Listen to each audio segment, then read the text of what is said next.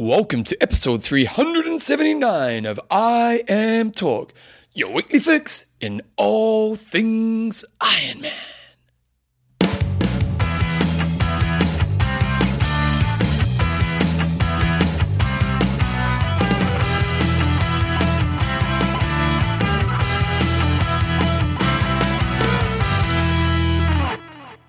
Righto guys, welcome along to episode 379 of Iron Talk with Coach John Newsom and Bevan James Oz. How you going, mate? I'm good. We're lucky to be here today, aren't we? It's day off the sailing.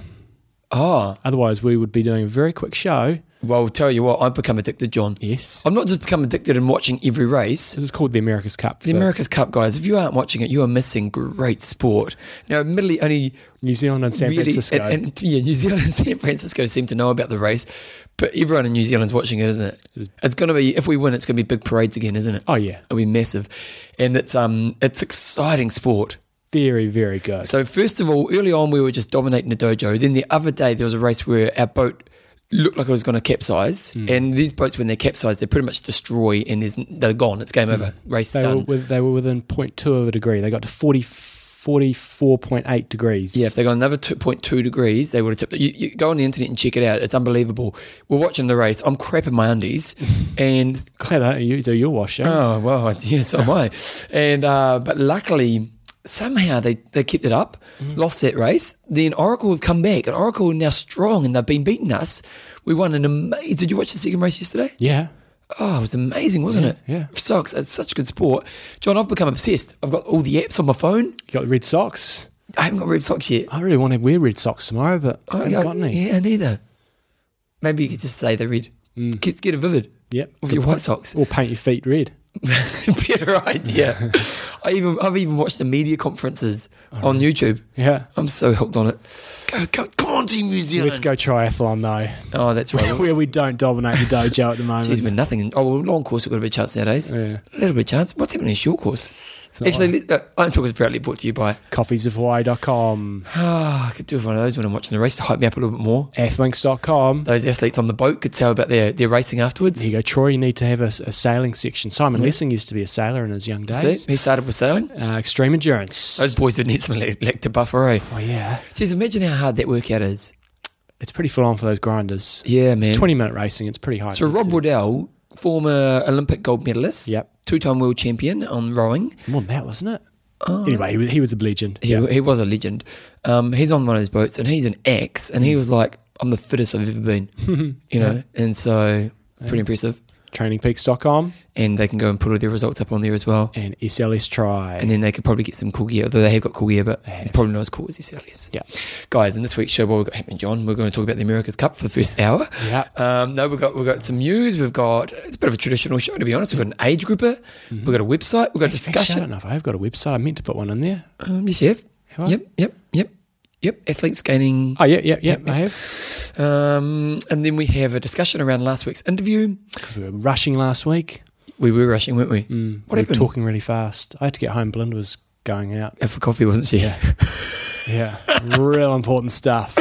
So you can let them win, John. Questions and answers at the end. Ironman finishes, which we haven't done in a long time, and John had a look, and apparently there's a few. Yeah, so we're just going to start trudging through them in the next few weeks. So if you put your result up there and you're wondering when we're doing it, we've got so many, we're going to kind of release them over the next few weeks. First of all, John, Cox, good old Coxie. Do we call him Coxie?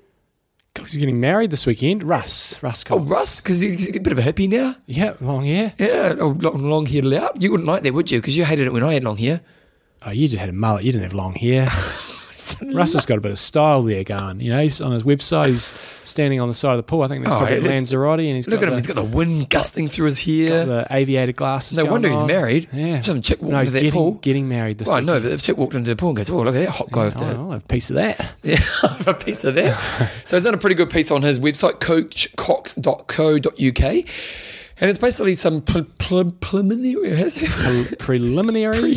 stats for Ironman World Championships 2013. We love Russ because he loves his stats, and he's done a pretty good analysis of where it's all coming from, John. This is quite interesting because it really gives you the numbers for where all the athletes come from, the age group athletes. I think he's included pros as well that have qualified for Kona. And he basically got the percentages of the field at Kona. So, for example, New Zealand has, where are we? We've got 2.84% of the field there. And then it's also got the number of Kiwi athletes that have done Ironman races around the world and their percentage there. So we actually punch above our weight a bit because we've only got 1.92% of the participants in all the Ironman races around the world, yet we've got 2.84% in racing in Kona. So we actually do quite well. So wait a second. So that's what that means. I thought that meant opportunity to get slots.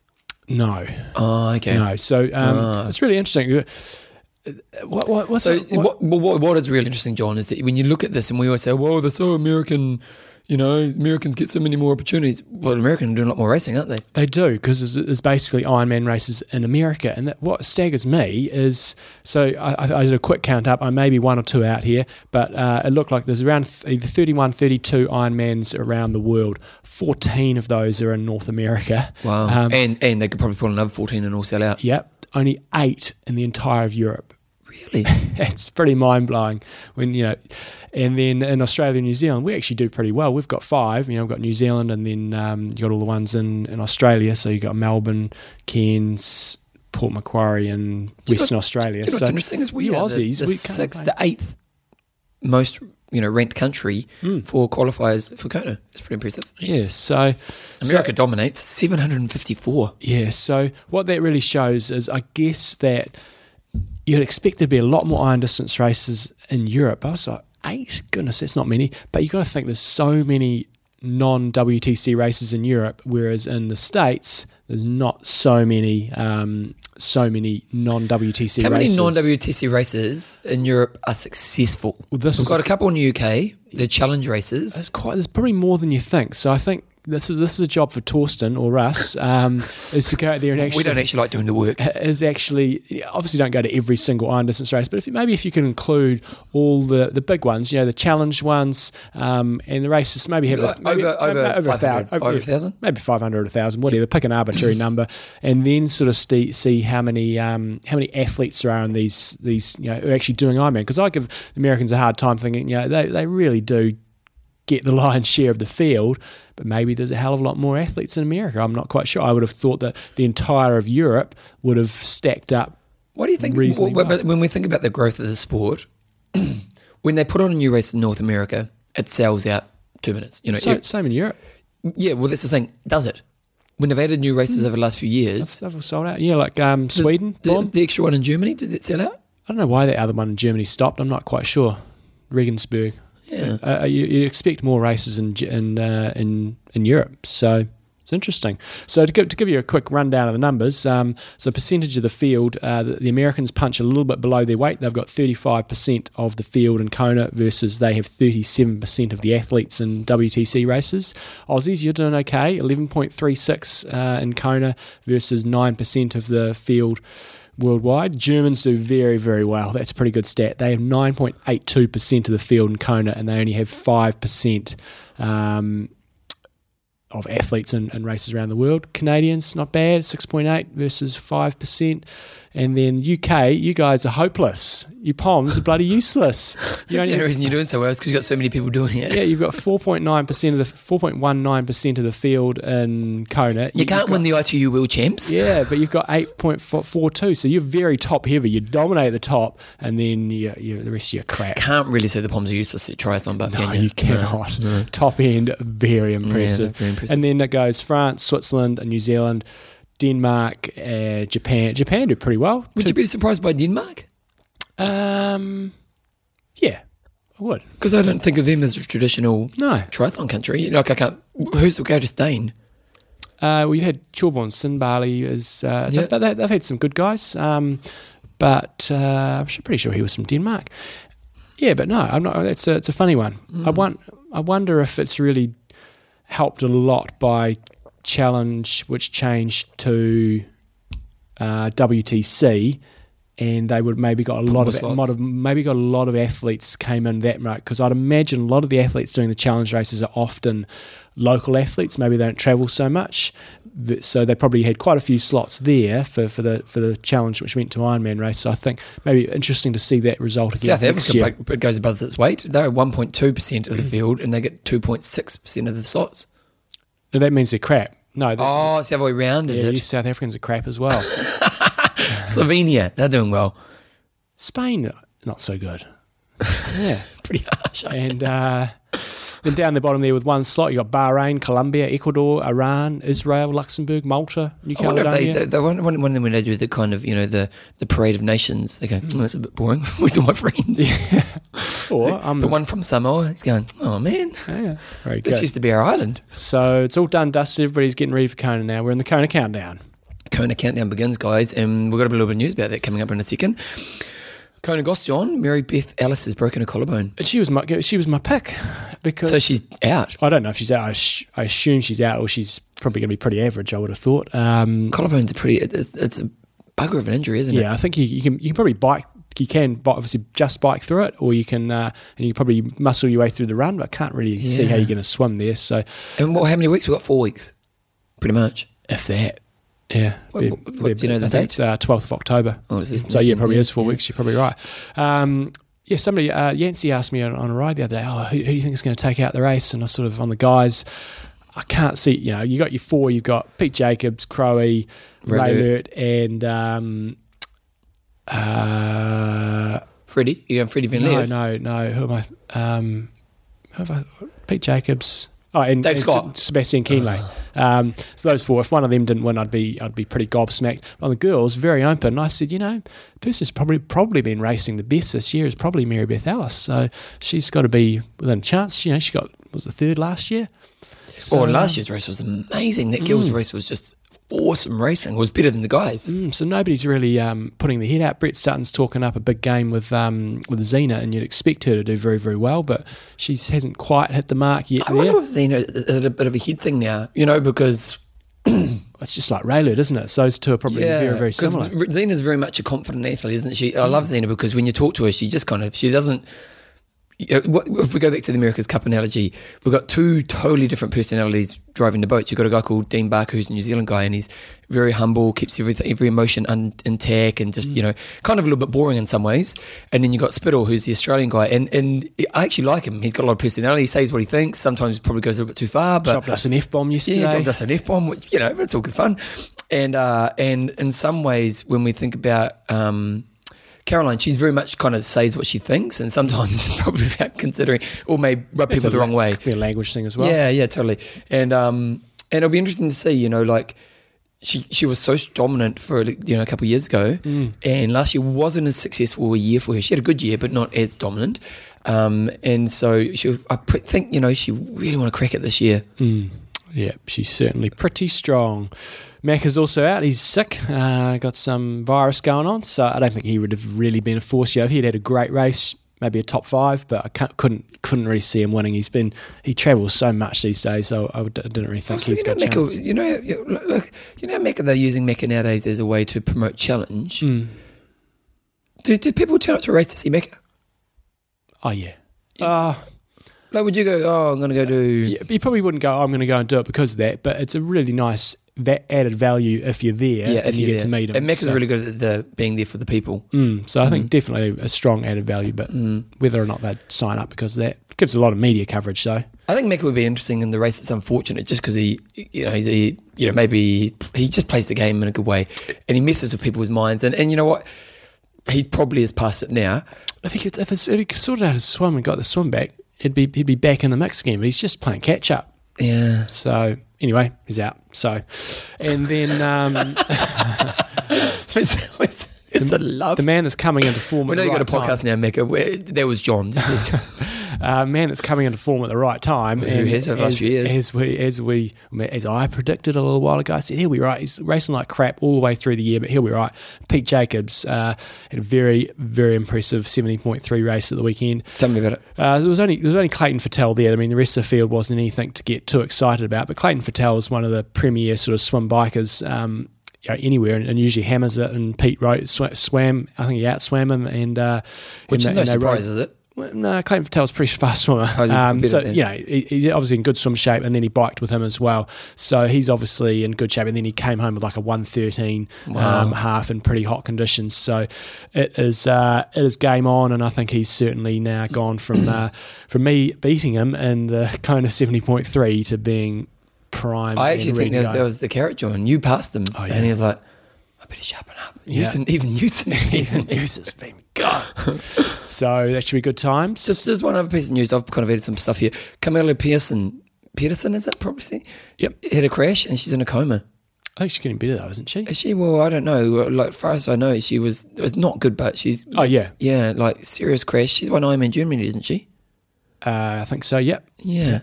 Pretty great athlete. And just our thoughts go out to you, like hopefully you're getting better fast, and it's not a good thing. And because Mary Beth Ellis was a bike crash as well. Mm. Be safe out there, guys. Be safe out there. I'll go into my theme later on. Okay, have you a new section? Yeah, John's theme. Okay, we had some races over the weekend. We had Almere, Happening Challenge Almere. And John, what happened there? So first year that it's been raced as a challenge race. It's the 31st edition of this race. So it's in Holland, a very long-standing race, obviously, pretty fast course. And we had Bart Colpard from Belgium take it out in 8:34. Came home with a 2:57 marathon, and on the bike the bike was 4:46, and the swim was 46. Pretty fast swim time. Nice work. George Pritschbusch from Germany was second, and Eric Simon Sturck from Holland was in third. So 8:34, 8:43 and 8:45. On the girls' side of Keegan Williams down there. And Dylan was there as well. He was. Dylan's struggled a bit of late. He's had some bike crashes and injuries and what have you. So, if he had, again, showed the form that he had earlier in the year, there's no reason why he wouldn't have been in the mix in this one. And then on the girls' side of things, the Damens, we've got Susan Blatt from Germany, took it out in 9:24. And then in second place was, I think, Irene Kinningham, also from Holland, in 9:47. And that's about all I can scan through there. So nice work, everybody did Challenge Almere. We also had the Horseman. Did they get the results? I did find the Horseman after all that. So we talked about that last week, and it was You are a horse! Yeah, it was the first time it's been running. It was over was it Dartmoor? I think it was over Dartmoor National Park in the UK. And the reason it was called the Horseman is because they have wild horses all the way through there, and it was also marketed as a very challenging race where you're not going to be setting a PB, and I don't think many of these people did based off the times. So first place went to Andy Norris. He swam 1:15.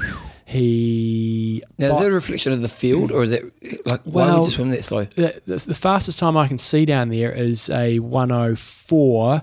So I've got to think that that's pretty slow, that seems pretty slow. But what was the finish times? Finish time 12:04. So we're thinking maybe it's the field wasn't that strong. I think it's field and the course. Yeah. So his bike time was the finish of the bike was 7:44. So that means it took him 6:33 to do the bike, and then the run course was 3 hours 45. So that is a tough day at the office. Yeah. It's they had 47 finishes out of about sort of 60 odd. Tough day. So Andy Norris took it out.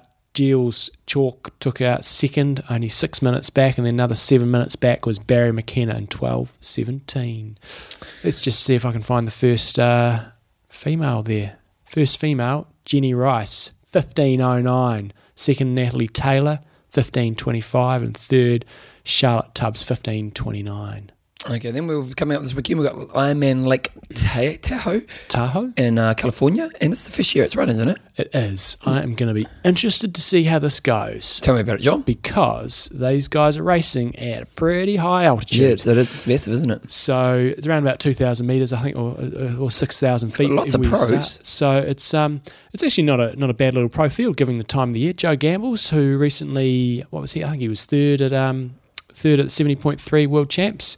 He's in there along with Matthew Russell. You've got Chris McDonald, who's coming off a win. Michael Gollner's in there, so it's not a bad little field. Mark Twisick. Yeah, and he won a race recently as well. So Guy Crawford, $75,000 race. So they're obviously, they're probably assuming, and rightly so, that you're not going to have any of the Kona big hitters. So reasonable chance of a payday.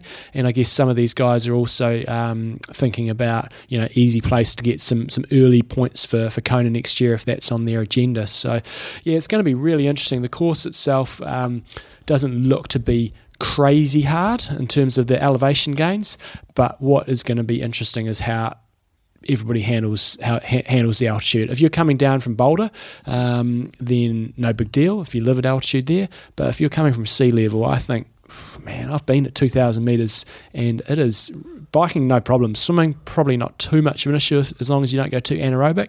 But the run, it's going to be hard work, man. Really hard. So what do you work. think the time cost will be? It's hard to know, isn't it? It's hard to know. So they'll actually be really quick on the bike because you've got the air is a lot less dense. So the ride times will be fine, even if it is a relatively tough course. But the run, that'll just beat you down.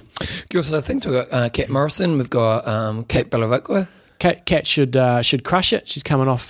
She had a good race at a 70.3 recently, so I guess for her, again, good chance to get some money. But she's got to start accruing the points again for Kona because she's going to be on the back foot. All those girls that go to Kona, get pretty good points, and she'll need to start accruing for next year. But she should crush them. Okay, Jumbo. So if we look down my little list of things I've got to read it here, we've got another couple of races on. We've got the Redman, we've got the Grand Colombian, we've got the Hits Hunter Mountain, and then we've got the Brutal. Another toughie. ITU update, John. I watched the 5-minute package. Oh, did you? That was probably pretty good actually on the guy side of things. Well, I did like the fact that old Brownlee was pointing at guys getting angry at them. I didn't on the see bike. I was fast forwarding the bike. Oh, there's one bit. Brownlee goes to the back of the pack. Which Brownlee are we talking here? The Alistair. Oh, yeah. Because he obviously knew he wasn't going to be a contender because he was injured and he basically kind of cruised the run. But he's got him and he's gone to the back of the pack and he's pointing at guys saying, get, like he's angry at them. Get to the front and do your work. And like seriously, it was aggression. It was great. Well, actually, I don't think it's great. I think you know what? It's a race. If you want to sit at the back and you can sit at the back, fair enough. Totally. Especially if you've got someone like Brownlee in front of you who can run like a legend. It's very disruptive though. Yeah, I can understand. They got away. There's a pack away. Yeah. I saw that, but it's very disruptive to the pack. If you've got 6 or 7 guys that try and lap it out and really get into it, and then you have some monkey who just gets in the way and disrupts their rhythm, that would get very frustrating. If they're going to sit at the back, stay off the back, stay the hell out of the way, and let these guys smoke it. I can understand this frustration. It was. Did you watch the race? I watched. So you fast forwarded because it sucks. Yeah, basically. Well, I knew it was going to be. I was watching bits and pieces of the bike. But what's cool now with the Brownies and that there is that they're making it at least interesting on the bike. A year or two ago, that would have been a 50-person coming off the bike all together. But now we have Brownlees and Gomez and a few others being really aggressive at the start of the bike. It's really good to see it breaking up, and you had several bunches out there, and the same sort of thing happened in the girls' race as well. So that's kind of cool. But it was always going to be Brownlees versus Gomez, and I didn't know about Alistair Brownlee's injury, so that's how it turned out. And sprint finish was pretty exciting. It was some solid stuff. Wait a second, I'm pulling up where he points at them. So watch here. Oh, yeah. Here he is. So here. Look at him. Get forward. Look, watch. And he points his finger at him. Come on, you schmucks. Get in there. Come on, you. Oh, you. Do your work. Oh, Tony Dodds gets the pointing. Look, I see. He points the finger there. See that? He's not beating around the bush. Oh, I tell you what, that weather in London looked bloody atrocious. Everybody watching had their hats on and gloves. And what would you do in that situation if you're in the back of the pack and Brownlee comes up and starts getting angry at you? If it was part of my strategy to sit in, I'd just ignore it. I was wave and smile. Yeah, hello. Have fun out there. You're going to kick me by about 3 minutes on the run, so I'm taking you down today because you're injured. Yeah, so it was. So the sprint was pretty exciting, wasn't it? It was very exciting. So this is Jonathan Brownlee versus Gomez, and Jonathan Brownlee doesn't have the same aura about him than Alistair does. He's probably as good an athlete, but he just doesn't. Well, he's not as good. No, he's not. I think he's a good athlete, but he's not as good as his brother. I know, but I think that a lot of that is mental. But that's still an athlete. Yeah, that's true. Mm-hmm. So anyway, But it was good because what was really great about it was the World Championship was between these two for the year, the points race. And it was also good because, it was nice that the guy who won it, because we don't have one race nowadays. And so it really came down to the sprint between the two guys who were going to win the World Championship and they were shoulder to shoulder for a couple hundred metres to go. And what happened? And there was all sorts of surging. Gomez went, Brownlee covered it, and then Brownlee went to the front and Gomez just came around him towards the end. So it was... Brownlee went too early?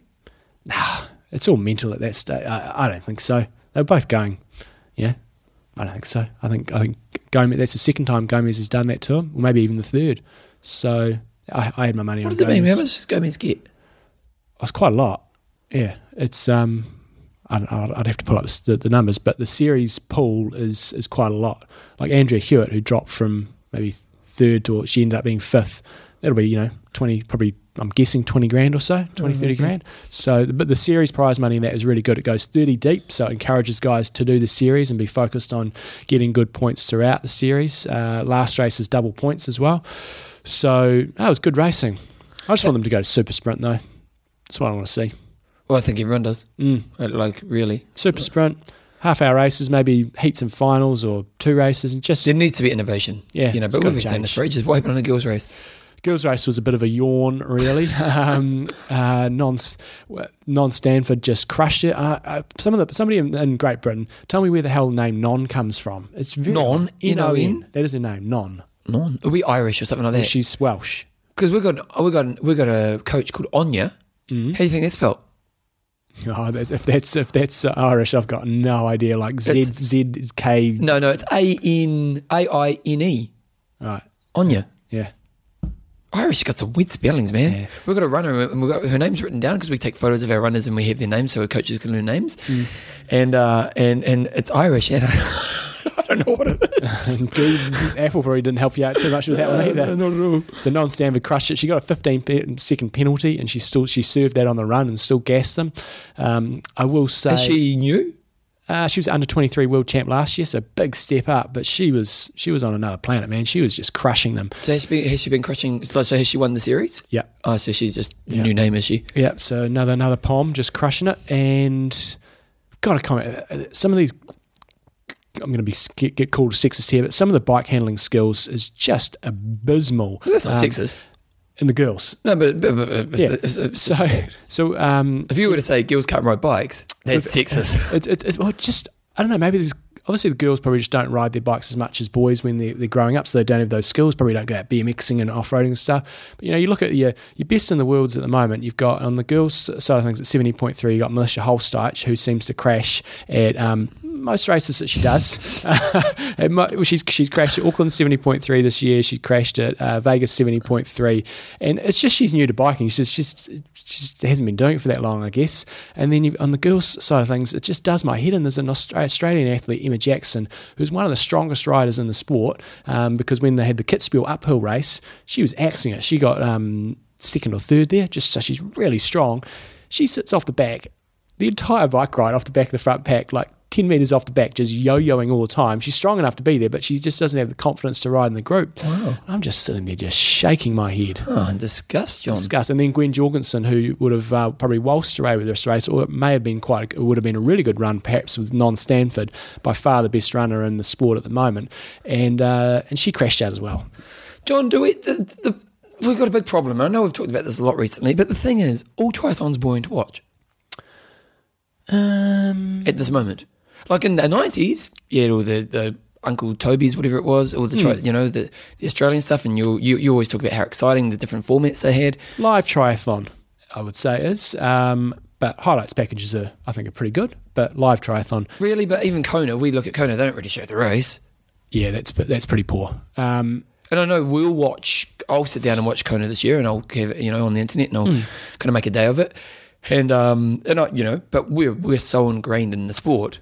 I watch, whenever I'm on the trainer, I watch, Ironman races and stuff. And in general, outside of Kona, they're quite good when they do like a 45-minute package John, and stuff. You're a passionate person about triathlon.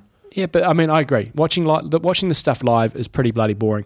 America's Cup would be pretty bloody boring if that was an hour and a half race. I reckon. It's so exciting right now. So I think we should change the show. It's America's Cup talk. Yeah, it's just a duration, and I think if we get short, sharp racing, I think it's going to be pretty wicked. You know, half hour racing like the America's Cup. Well, the talk a while ago was, and you were quietly confident that the Olympics, that we're going to see a sprint. Well, it needs to happen soon. They have been known to change things pretty quickly. And what do we know? We're 2013, so we've got 2014, 2015, and 2016. I reckon by the time we'd need to know by next year, wouldn't we? No. Oh. They can just click their fingers and do whatever they want. Magic. Yeah.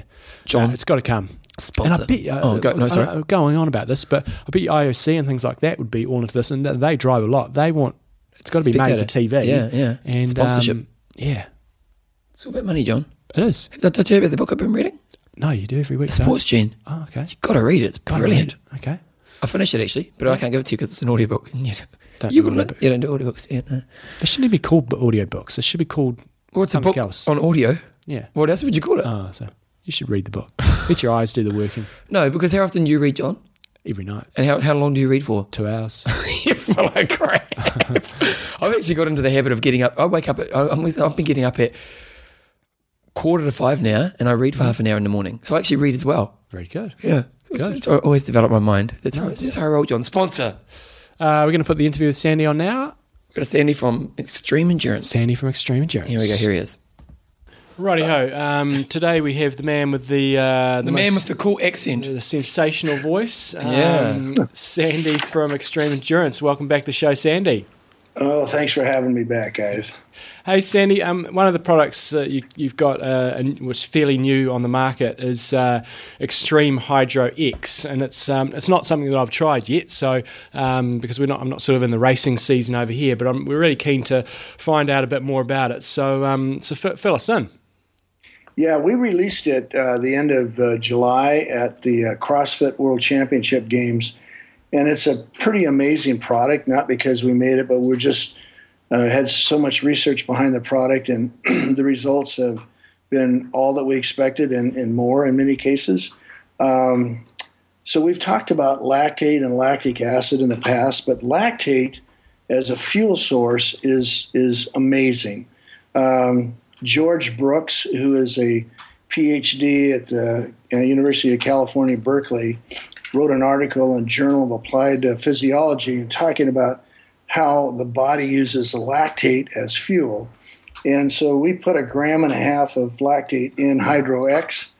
And what Dr. Brooks talks about is that in an athlete subject, and then someone who's an athlete, he will basically use lactate 90% more readily than glycogen or glucose, excuse me. So this is kind of mainlining fuel, if you will, natural fuel into the human body. So we took Hydro X, we added 1.5 grams of lactate, and then we gave you all of your top electrolytes that an athlete needs. But we also added a new patented ingredient that increases the absorption of water. So you actually hydrate the cells faster. And we did it in a very light lemon citrus taste because, as we've heard from the triathlete fans, the longer you train, the more sensitive you become to taste.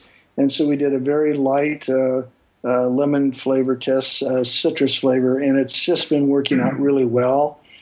People use it before they train and during their training, and it's a pretty incredible product, and the results we've had thus far have been all very, very positive. So how similar is this to Extreme Endurance? Because for me and a number of athletes out there, I actually want to be taking Extreme Endurance during the event, but I'm no good with taking pills when I'm racing. I just gag on any sort of pills. So is this got similar stuff to Extreme Endurance in it, or is it quite different?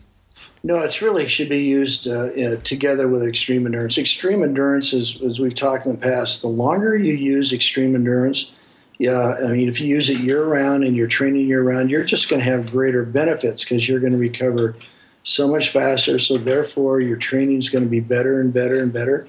And over a longer period of time, you're not only going to increase in your strength and your endurance, but you're going to increase your VO2 max. Yeah. Hydro X is strictly a electrolyte hydration drink with a energy source in it that is a natural energy source which your body uses.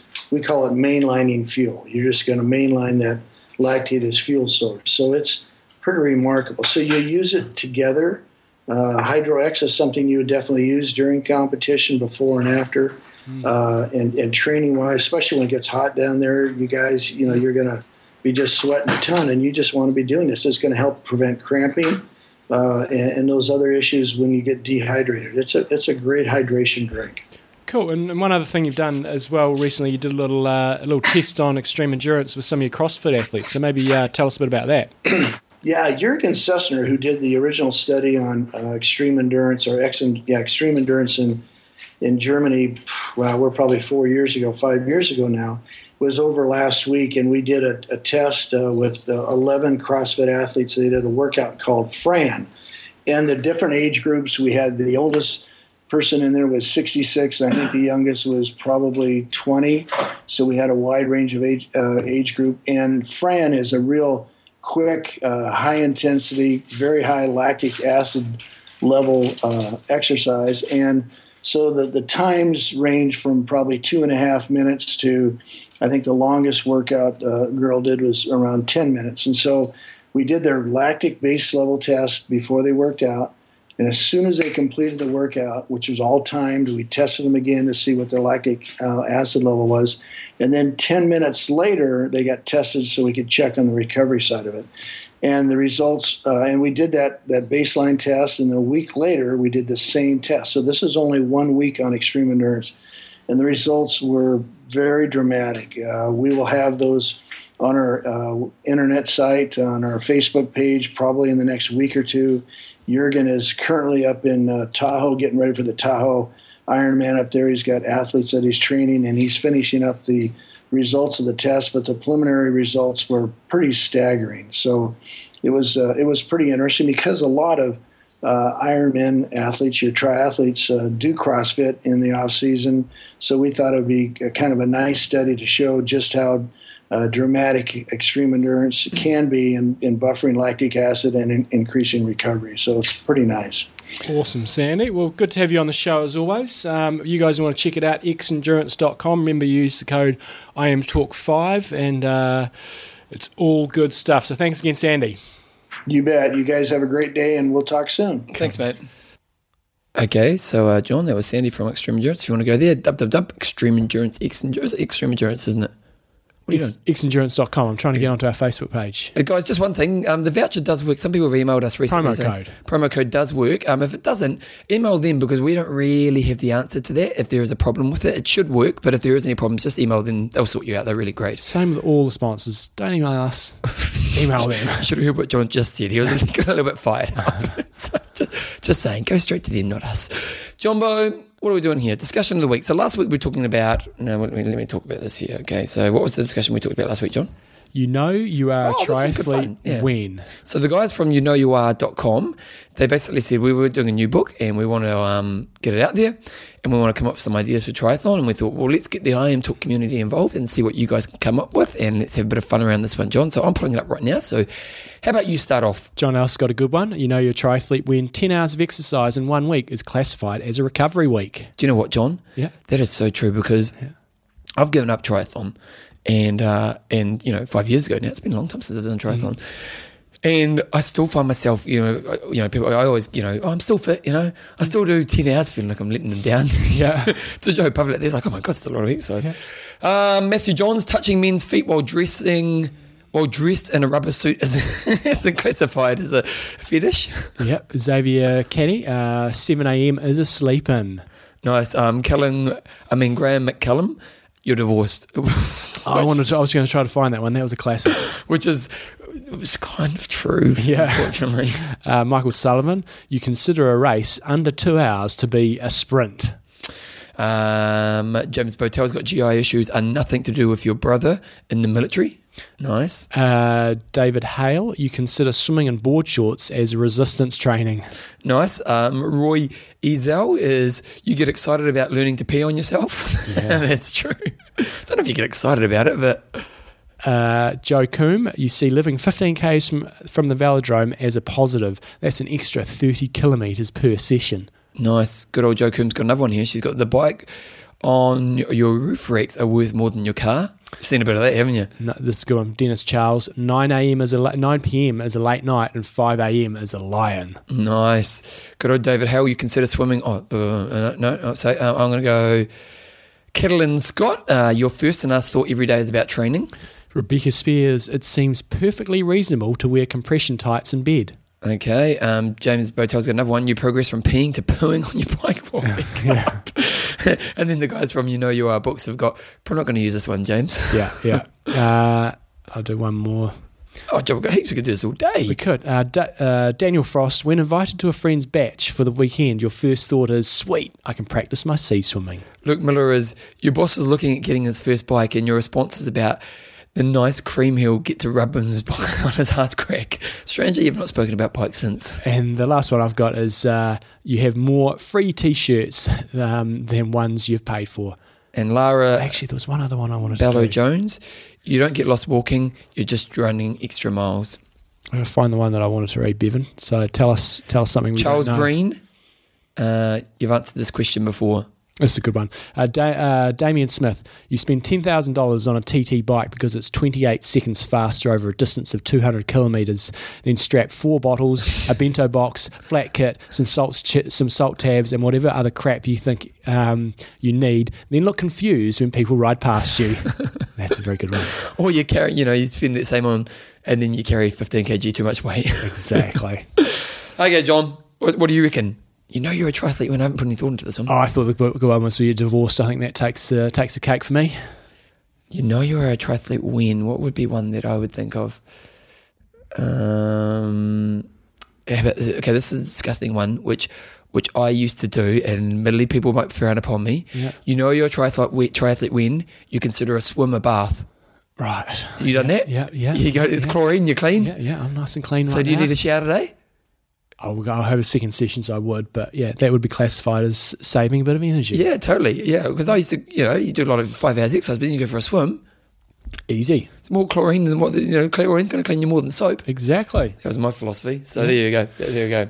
This week's discussion has been sent through from Dave Hayward, and he's got, hey guys, still loving the podcast, wanted to submit a potential topic of the week. Our sport requires a certain amount of selfishness as we spend long hours dedicated to preparation for the next event on our calendar. But I think our hearts, we are good people and we don't intend to be selfish. It's just a necessary evil. My mother passed away this week. Oh, sorry to hear. That's pretty horrible. After a 9-year battle with ovarian cancer. I would like to decrease the amount of selfishness in my own training by dedicating my next race to her, including fundraising through my training and racing for an organisation that fights this horrible disease. My father is suffering from ALS, and I would like to do this race in the future to fight what horrible disease. This is a horrible disease as well. I'm well aware of organisations like the Blazeman Foundation and Team in Training that help raise money for people and train at the same time. I would like to see a discussion regarding fundraising through training and racing. What are some of the best charities to work with? Are there some that should be avoided? How can we find out how much of the donation goes to the cause and how much goes to the administration of the charity?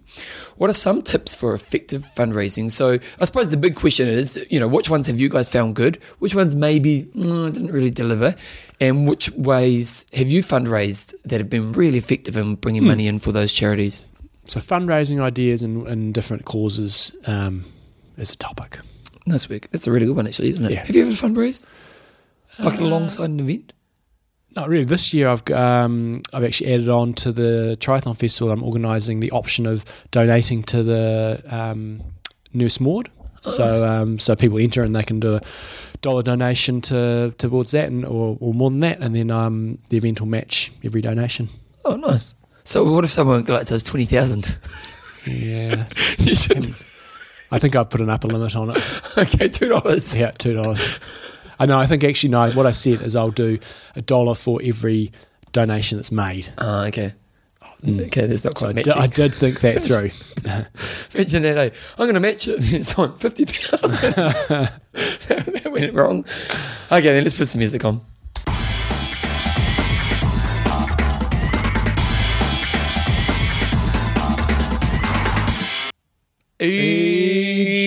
of the week. I haven't had the fix here. I brought it up and I pulled it down. Nice. See, I was just being a composer. That's what I was doing. Ollie Jenner sent through this one. Oh, Sausage Man. Sausage Man? This is the sausage in the hands man now. He does a bit of massage as well. What, so he's not doing sausage anymore? I'm not sure. I think he's still doing sausages, but does a bit of massage on the side. Did he train himself up, did he? How did you know that? I know everything, Bevan. Well, that's not silly of me to ask. Yeah. I would like to nominate my mate Lee Thomas for Age Grouper of the Week. Lee has just finished Challenge Vichy in 9:26, a PB by 23 minutes. He smoked it. That's awesome, isn't it? Yeah. This put him in 28th overall and 15th fastest bike split of the day. Last year at Challenge Vichy, his forks snapped at the 30k into the bike, so he had a DNF. Man, how do you snap your forks? Had a bump. Great difficulty. Yeah. Imagine your forks are snapping on you. Yeah. Oh, the carnage. This year, after a disappointing result in an Ironman Nest, he had extra pressure to have a better race. Lee gives a lot back to the sport running Tritopia, a triathlon training camp based in Breen National Park in France, coaching triathletes who come and stay on one of their training holidays and having a young family. Despite being on for a PB, he still had time to ask how his friends were getting on mid-race to run down the finishing suit with two of his kids. I think he's a really deserving Age Group of the Week. So if you pull up his website, Tritopia, he runs camps, John. Yes, he does. So what's cool about Tritopia is that it's a really awesome sort of family venue. So you can go along there and they've got like a little freehold sort of farm area so the kids can go there. He's built his own pool, 25-metre pool. So he's basically, oh, wow. He's hand-built this place. By himself? Him and his dad basically built it all up. And really? He's got a 25-metre pool. I can't remember, he's got a gym. He's got everything you're going to need there. He goes out training. Did he do it himself? Yeah.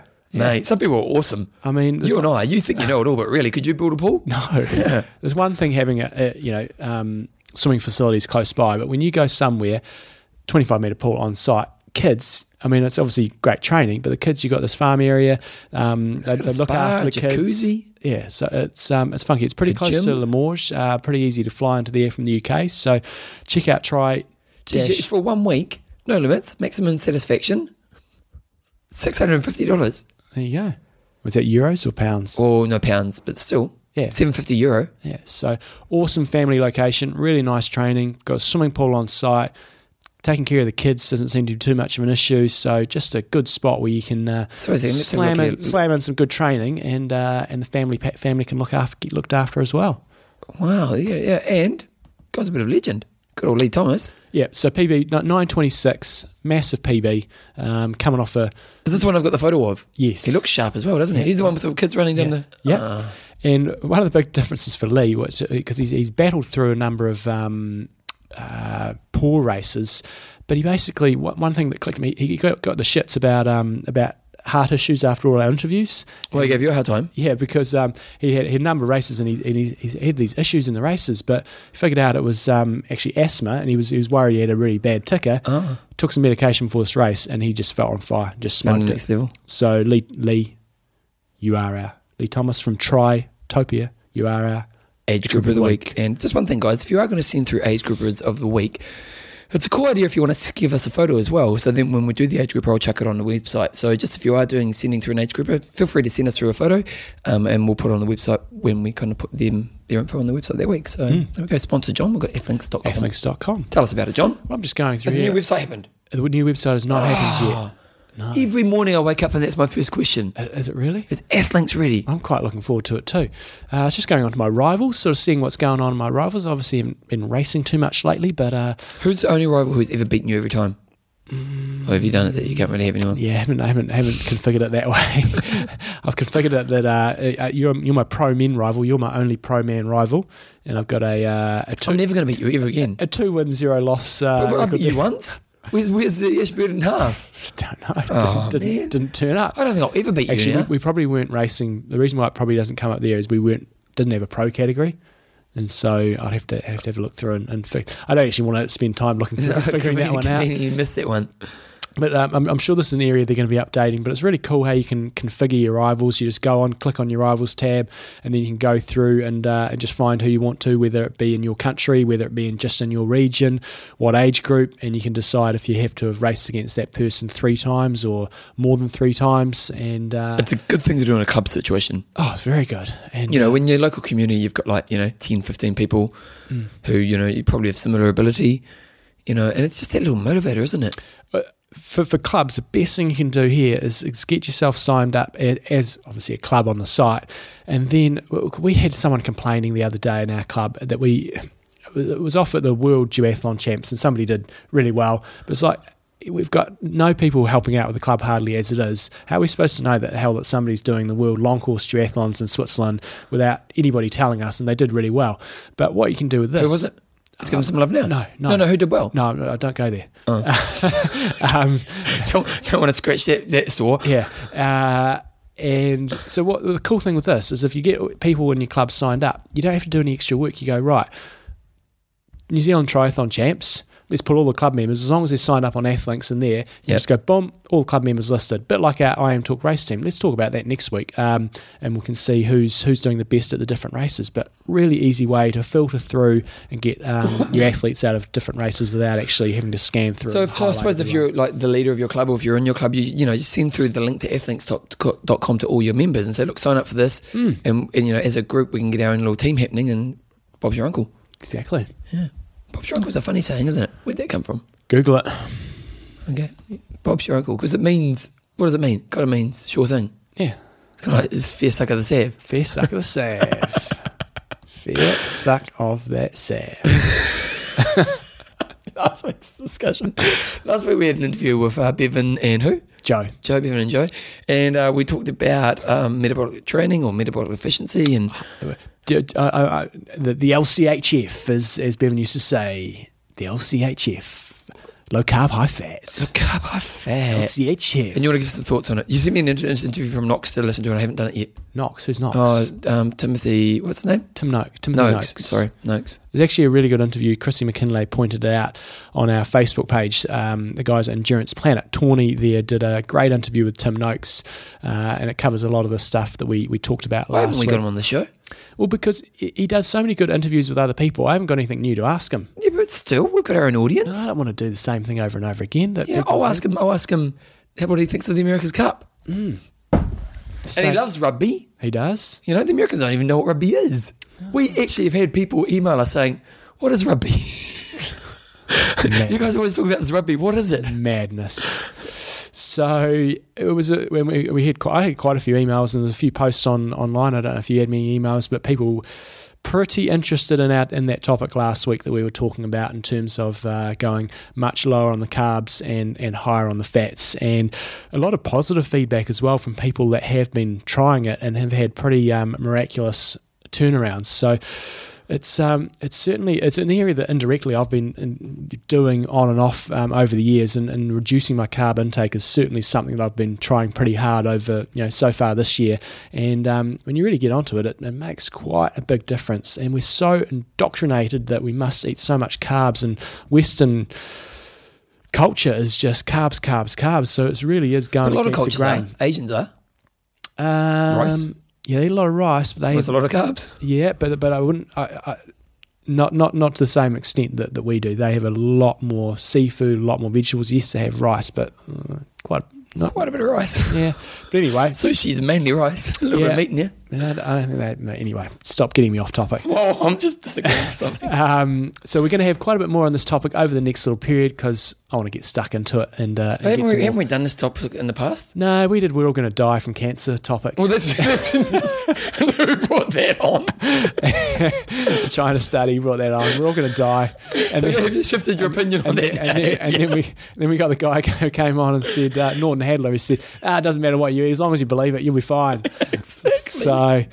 No, his point was more, there's much bigger things to be worried about. Nutrition actually doesn't have that much of an impact as long as you're not going excessive. It does if you want to get lean and fast. Well, I don't know. I see, I'm not a nutritionist, but I'm going to use myself as an example. I eat carbs, and I eat a decent amount of carbs. I wouldn't say I'm OTT on carbs, but I don't eat too much. If you track your eating for a week, we could actually see how much you're doing. I have the same thing every day. I have 2 bits of toast. Carbs, crazy. Yep, and a peanut butter on toast. I have a banana with banana shake, protein. Carbs there, yeah. Then I have a sandwich at lunch. Stuff. More carbs. Yep, totally. And then I have a piece of cake and a piece of fruit, and I have a sandwich that's all filled with, like a really good solid Carbs. I have peanuts in the afternoon. And then for dinner, you probably have pasta. No, we'll go variety. Yeah. Last night I had pizza. Yeah. Carbs with pizza. Carbs, there you go. This is what I'm saying. But what's wrong with my health? Well, who knows? You might be. It's not so much. You're like an insurance salesman. I had a meeting with an insurance salesman yesterday, just a mate of mine, and he started doing his insurance pitch to me. And you're going to die. You realise you're going to die, and so that's what. So one of the areas that I'm healthy. Yeah.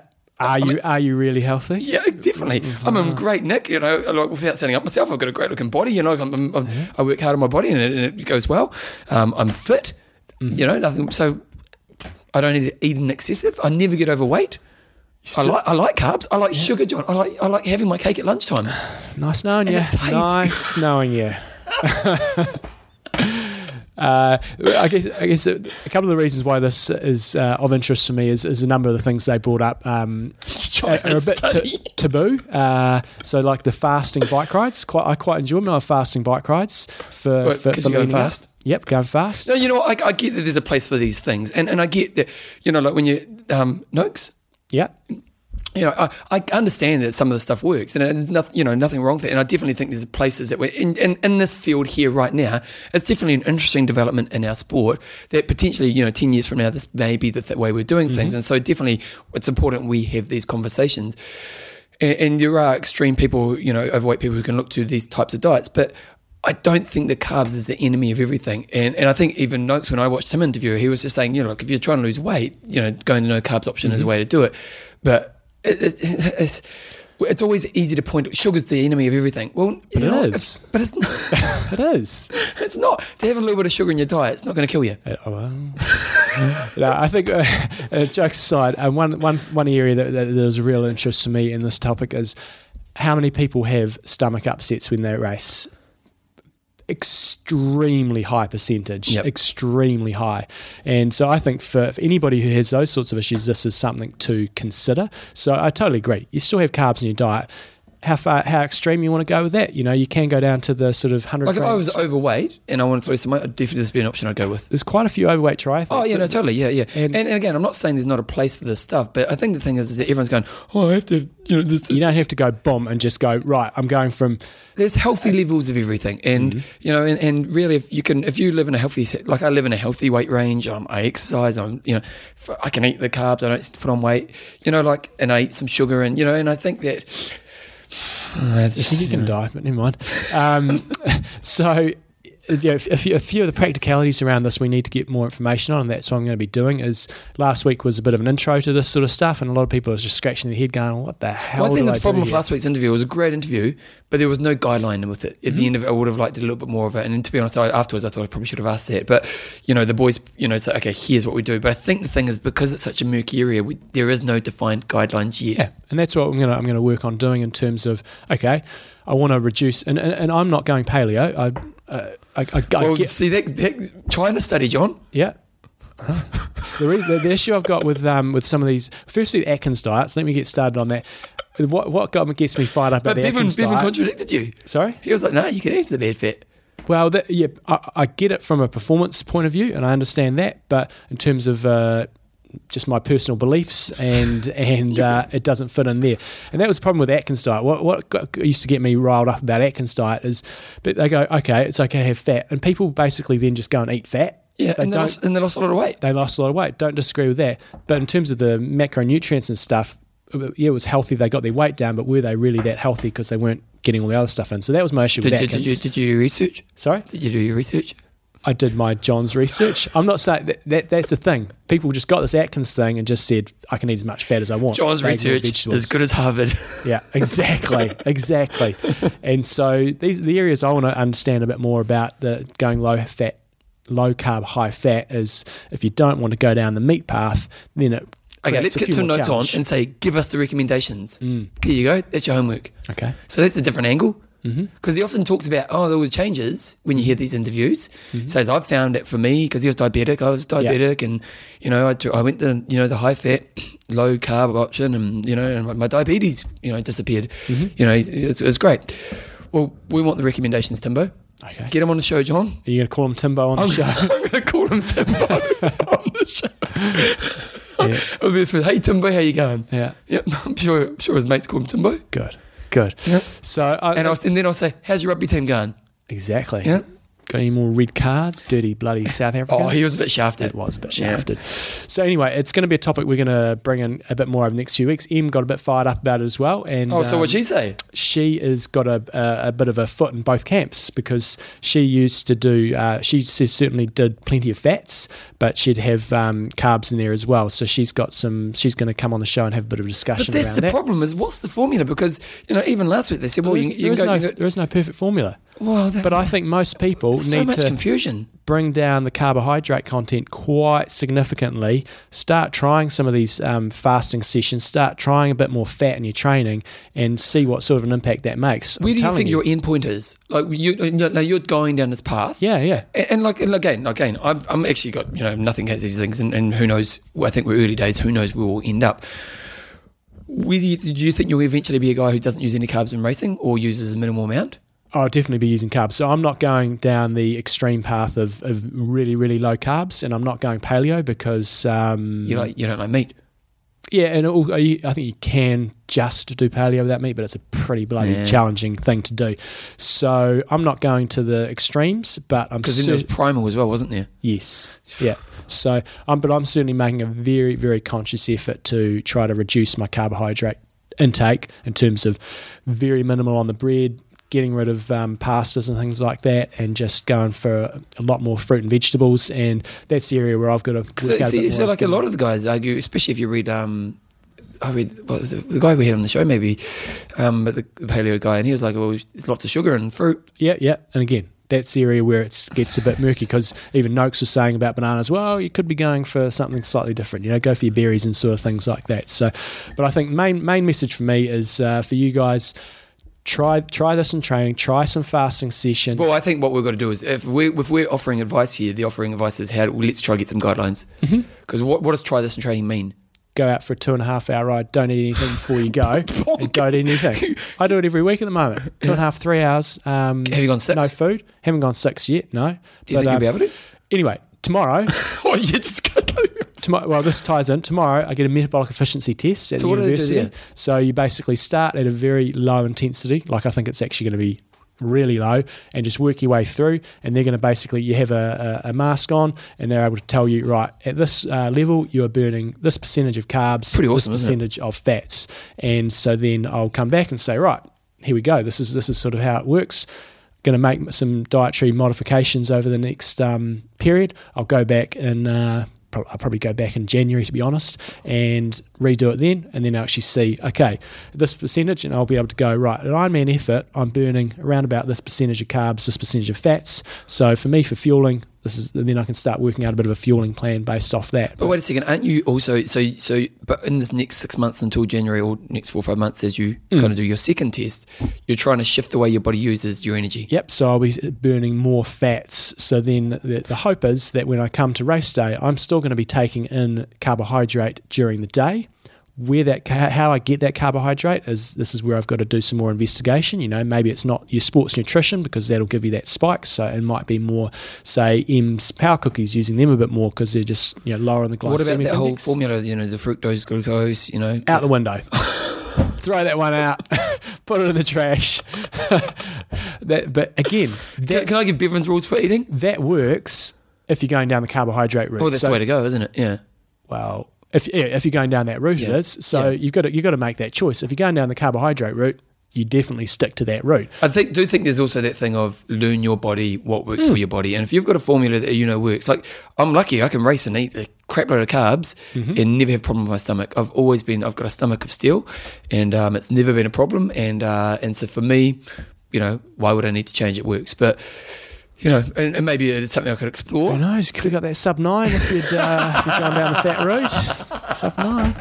So I've had some form of stomach issues, and most of my races. Sometimes not extreme, but I'm thinking if I can eliminate that, man, I'm onto a winner. I think here's Bev's rules. Yeah. Don't eat too much. An everyday diet. Yeah. You know, that's the biggest mistake people make. Good mix of real food. Real foods is the key. Real foods is the key, really. Get rid of the processed shit. Yeah, really, that's about it. That's my rules. Okay. Yep. Eat real food. Don't eat too much. Mm-hmm. And yeah, it's pretty cool. But allow some, you know. I had fish and chips the other night, John. How would you feel about that? It's all right. Am I dead? Well, yeah. Carcinogens. It gets me with the fat side of things. Is fat, So what's your view on China study now? I'm still not going to eat that much meat. That's the thing. I don't want to eat But you were that much going meat. veggie. Sorry? Your body must be so confused by your head. No, Because every 6 months there's a new plan. No, I'm not. I haven't changed much. I'm just working my way to this. I don't want to eat too much meat. I eat some meat. I'm not going vegetarian, but I don't want to eat too much, and so I've got to find this balance. It's challenging. So this is a challenge. I look forward to seeing. But I look forward to it because we've got a lot of food issues in our family which we have to keep balanced. So I've got to keep it balanced. What about your kids with meat? We've got it's challenging. Yeah, But they can eat meat. Yes, but you got to be a little bit careful. Why is it challenging? Well, you can't have like if you're going to have sausages or something like that, then you've got to be really careful because you've got to have gluten-free sausages. Can't have any spices in them, so sausages are kind of. Jeez, you poor things. I really feel sorry for you in that way. It's but that's why I'm pretty passionate and interested in this stuff because I'm always food is an everyday issue. I was talking to a parent who had kids with issues as well. It's like every single day, every meal, you got to go right. What can I do here?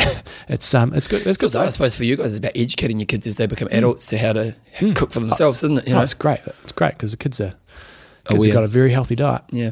Okay. Let's put some music on, John. Well, that was a very interesting discussion. It was. I'm going to die. Yeah. And John, I'm going to be fast. lean, fit, and fast. Lean machine. Okay. Here we go. Let's put. And I'm going to be doing a lot more of this on my my blog. So I'm going to in the coming weeks, I'm going to do like a week long. This is what I'm eating at the moment, and it's not going to be crazy low in carbs. Like I still eat a reasonable amount How of carbs. many carbs do you have then a day? Well, that's what I've got to find out. I want to get the numbers crunched. Do you pretty much eat the same thing every day? Similar. Because there's that guy who brought out that book a couple of years ago, about a year ago, got a lot of attention. I can't remember what it was called, but and I didn't actually read it. But I saw a few interviews with him, and he was saying basically eat the same thing, same time every day. One of the best things you can do for healthiness. So timings of meals and all that kind of stuff is actually really important. Just get rid of the processed shit. Yeah, definitely, and don't eat too much. Okay, let's put some music on.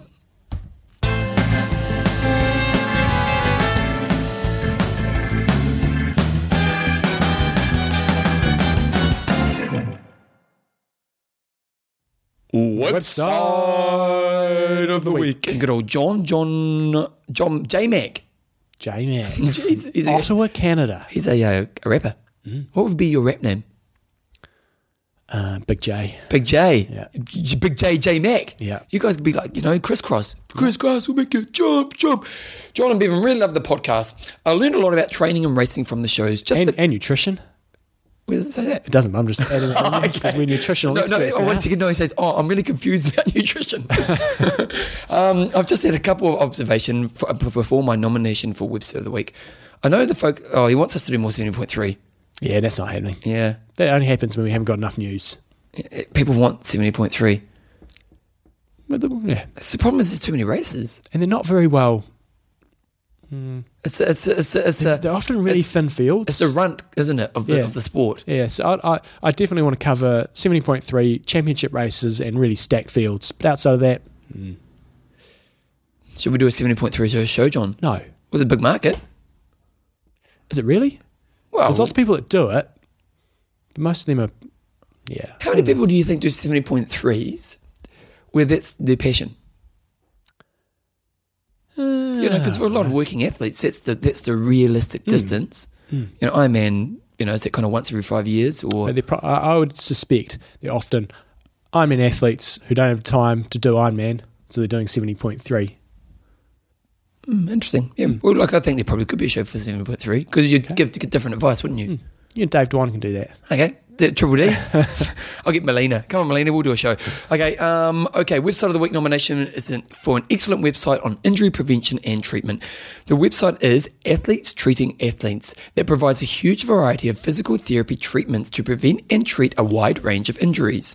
The founder of the website is Lee Boyle, a long-distance triathlete and doctor of physical therapy, DPT, and certified strength and conditioning specialist. Well, she's pretty sharp. Or he? Is it he or she? I think it's a she. Okay. They have excellent resources that provide a clearly marked body map and a major muscle and muscle groups using real bodies. You can actually tell where the muscles are. And a load of resources on self-treatment are very helpful with the how-to videos. They've got me through several minor injuries, and you can find their website at www.athletestreatingathletes.com. Love your work. Great podcast. So let's check it out, John. Athletes Treating Athletes. Click on the body map, because do you remember ages ago we had something like this? Years ago when we went body map, and it was the boobs, wasn't it? Yeah. No, and the schlong. Oh, that's right. This one hasn't even got a schlong. That's why I clicked on that. It sort of reminded me of that John was time. hopeful to see the schlong. We were just doing the show live, and we clicked on it, and there was like this naked body, and and it was ridiculous, and we lost the plot. And that was like episode 5. It was a long that was time pretty ago. funny. Cool thing about this site, though, I think it's got a self-treatment system. And it's basically got a whole bunch of self massage, mobilization techniques, stretching. How do you find knee? And doing kinesiology taping. I've never really tried that, never needed to. So Taping's a hard thing to do by yourself. and strengthening. So That's really cool. So I've got a bit of a knee problem right now. I've gone to body map, the quadriceps, thigh, and knee. And what they've got is they've got a person standing there, but then they've drawn over top of their muscles with Vivid, showing you the different, the quadricep muscles, the patella tendon, showing you what's happening in your knee joint there as well. And it's they've got some stretching, as you say, some taping, some strengthening, mobilization, and self-massage. So self-massage, we do a bit in the lower back, and it's got a bit about the anatomy. It's got where your basically your spine is, where your ribs are, and what ways you can sort of work it. So they really have gone to town in terms really of delivered. drawing on somebody's back here. They've got all different colours and highlighted here, and somebody's had to have had a really good shower after that. There must be a key to it. They must show you what the different colours mean, or do you just think the different colours are just showing different things? Do you think there's a guide? But anyway, if you go to the knee page, which I'm on, then at the bottom of it they have a YouTube clip of how to actually do your quadricep self-massage. They've got some rolling happening there and some tennis ball work and stuff. And then they've even got their references. Jeez, this is a pretty good website, isn't it? It's great. And let's be honest, being an athlete, you're going to get those niggles. It is, and self-massage can be fantastic. And Don't even go there, Jimmy. Don't even go there. and also getting your loved one to give you a bit of massage as well can be a good thing. Do you give a massage for Linda? I do actually. Yes, Bit of shoulder rub. Yeah, Joe likes a lower back. Get in here. Yeah. Belinda's really sensitive. If I ever do calves or hamstrings, she squeals tight. pretty easy. Yeah, She came to my class every morning. I know. Yeah, early morning. No, she does a few early mornings. Well, never in mine. I know, that was a special exemption she got. She got to go to work or something. She had to go to work, so she got to go to the gym. Yeah. Yeah. She said, I was going to go to the gym, but you're going swimming. I said, no, you can go. I'll go swimming later. You're so selfless. Yeah, totally. That's the first thing I think of when I think of John Newsom. And nutrition expert. That's right. Lean or becoming lean nutritional lean expert. and mean. Okay, so if you want to check that out, if you have got niggles, that's probably one of those ones you want to bookmark. Put it in your bookmark, and then when you get those little niggles, you can go in there and say. And they've even got like a self-treatment system. They show you how to do it. They've got self-massage, mobilization, stretching, kinesiology, and strengthening. Well, check it out. So, but I will say on top of this, guys, these types of websites are great. But it is still worth going to see a medical professional. Like if you've got an injury, it's if it's a small niggle and maybe you're like for someone like John and myself who have exercised for a long time now, we kind of know the difference between something like my knee right now. I've been to the doctor, I'm doing all the right things. Then it's like calf pull or something like that. Yeah, if you've just got a bit of tightness or you want to stretch out a bit, then this is great. But yeah, assessing injuries if it's been there for several sessions in a row. Different story. Yeah, but bookmark this is Athletes Treating Athletes, and thank you very much, JMac, for that sponsor. Coffees of Hawaii. Bevan, at the moment, I'm getting my Epic Camp sorted out for Kona, Epic Camp Light, and we're doing a loop of the island this year, which is going to be That'll be kind of awesome. cool. It's going to be really cool. How many slots are there? We've still got a few slots open, Bevan. How many Funny are you should say there? that. How many do you normally have? I will be taking a maximum of, I think, 21 or 22. I asked that question because I went on your website the other day. Your Epic Camp website. You've changed it. You're on Squarespace. Yeah, I did that when I was on the way back from Hawaii last year, when I was delayed in Auckland Airport. Squarespace is great. It seriously took me...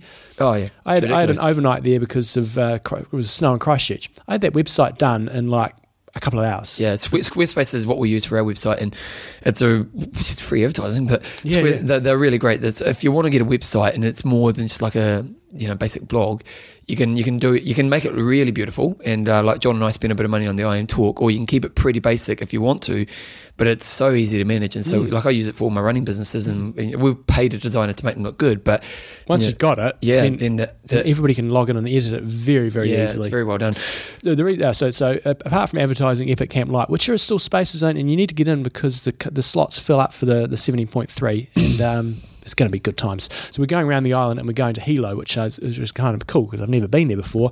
And the ride from Kona to Hilo is pretty epic. We go up to Volcano National Park and then down into Hilo. Reason why I'm bringing that, Coffees of Hawaii, I've got the Hilo Kalihua coffee. It's our bright, full-bodied, 100% Hilo coffee, roasted mildly to retain its fresh essence. Hints of butter and spice are rounded out with floral aftertones. A perfect cup to serve alongside your favourite dessert or morning pastry. So get on it. They've got coffee from all over the Hawaiian Islands. They've got Hilo coffee, Kona coffee, Maui coffee, Molokai coffee, Chrissy coffee, limited edition. You got your teas and everything. So check it out, coffeesofhawaii.com.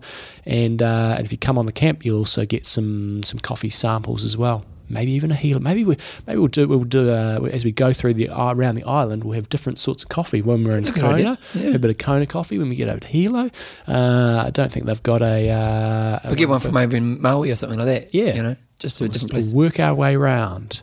It would be interesting to do that. That's where they've got those little packs where you can get the different types of coffees. You could have a coffee night with your mates. Like the wine tasting and stuff like that. Exactly. You have coffee night. You could almost like have go to the beach. Put a bonfire up, and then you have coffees. And then stay awake all night. Yeah, then you get on the terps afterwards, don't you? When was the last time you had a beach bonfire night? Did you ever do that when you were a teenager? Not really. Oh, it's one of the best things you can do in life, that is. One time when I was working, I left school when I was 16, I didn't do very well at school, and I left school and I got a job, and it was a bit of a nothing job, but that's okay. And then I finished work one day, I went and picked up my girlfriend at the time, and we went and got a keg.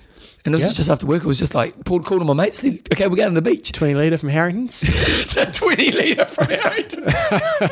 Did you used to do that too? Did you?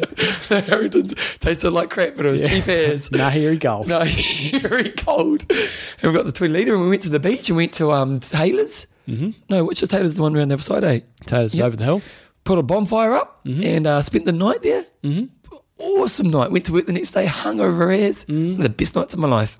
Oh, so if I had Coffees of Hawaii there then... You would have been on fire all night, really long. Yep, exactly. Check it out, coffeesofhawaii.com. Hawaii. Okay, questions and answers. Okay, John Wayne Ross has sent through and he's just saying, hi John, enjoy the power discussion with Joe.